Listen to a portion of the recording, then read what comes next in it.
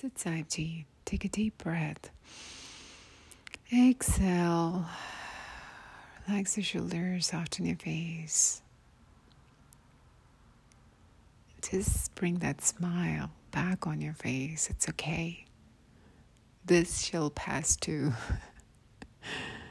Wherever you are, just find that inner peace, and it's okay. Just take a deep breath. Just know you are beautiful as is. And you are appreciated as is. We start our story today. It's an interesting one. I was thinking about this one. So usually when I share the stories with you, most of the times they're playing in my head throughout the day. And they're kind of interesting stories because these stories, it's not just kind of like, me trying to give away something. This is me sharing part of myself through these stories. And also reminding myself of these stories because some of these stories, it's years since I heard them, So, that being said, going back to our story part.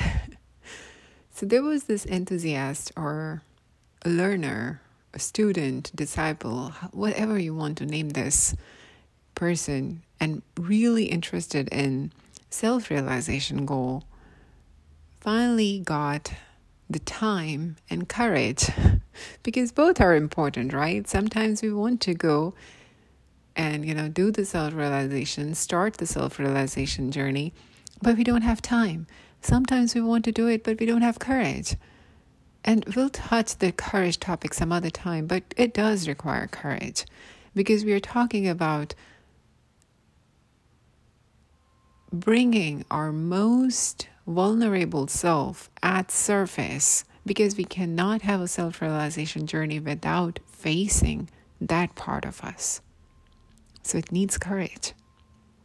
So this person finally got the time and courage to start the self-realization journey, found the teacher or the monk, went to the monk and he said, I'm really, ready and want to do this. So what do you think I should do? Monk smiled, looked at him, said, yeah, I can see you are ready. Don't worry, it will just come to you. Just be sure that you're doing your meditation and, all those things. And don't worry, it will just come to you. So this man was curious, right? Because it has taken all this prep to come to this moment, and just saying, oh, it will come to you is just not enough. Just hearing that was not enough. So he asked the monk, he's like, well, at least can you tell me when and where? So that way at least I will know, 2 years from now or, tomorrow, when and where will I get it? As the monk said, when you have settled all your disputes, you will find your self-realization at home. And then the monk went back doing his meditation, and this man left, went back to his place. And he's thinking, whom all I have any kind of disputes with, because let me settle those really quickly so I can, have my self-realization. So from that day on, he's just making a list of all the people he knew, from the current people, the previous people, the childhood friends, and he's just making sure any kind of dispute he had with anybody, he's just, settling those disputes. The apologies were exchanged. The confusions were cleared. The misunderstandings were cleared. And then finally, he started to relax and he started to find or realize that his mind was more at peace. And then his inner conflict started coming, to the surface, because once you are at peace, and that's why the meditation is hard sometimes, because we think the meditation means sit in quiet. Sit in quiet physical state, yes. Sit in quiet mental space. Unless we have cleared all our disputes, will not happen that easy. So we have to face our own self to be able to find that peaceful, meditative mind. So, and then the second thing, the home. The more he's sitting with himself in the meditation, clearing the disputes that he had with his own self, accepting the things as is, he finally started to get comfortable in his own skin, the home. And then it clicked.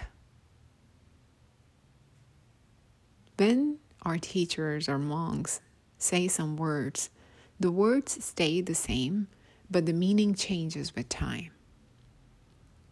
It all starts at physical level, and that's where for this man started. So he was thinking, settle the disputes with other people or clear everything, and then sitting in the clean house, the actual physical shelter. But then he started to realize, yes, the physical things are first. We have to take care of those because physical body, physical needs, once those are settled, then we have to take care of our emotional being. And then finally this man realized that it's, the physical world, and then it start getting into your inner world, your mind, your body is your home, and you're accepting your body as your home, taking care of your mind as kind of like, not having any disputes, the peace of mind. That's where it all begins. And the next stop is self-realization. As long as we still have that running mind, running in all directions, we just cannot control that horse. And we are talking about the self-realization is actually riding that horse, riding our minds. We cannot do that when it's running in all directions. So the less weight we have of thoughts and disputes, the easier it becomes to ride this wild, wild horse, which is called mind. Will not come easy, but it will come. And that's why taking care of our own emotional self is so, so, so important. It is not selfish, it is self-care. And self-care should be our number one priority, because we are only any good to other people if we are kind of like, first of all, good with our own self. That is what other people see as confidence, the self-respect, because we have settled our own disputes and we respect ourselves first. We can give only what we have, right? With that thought, I'll let you go. Thank you.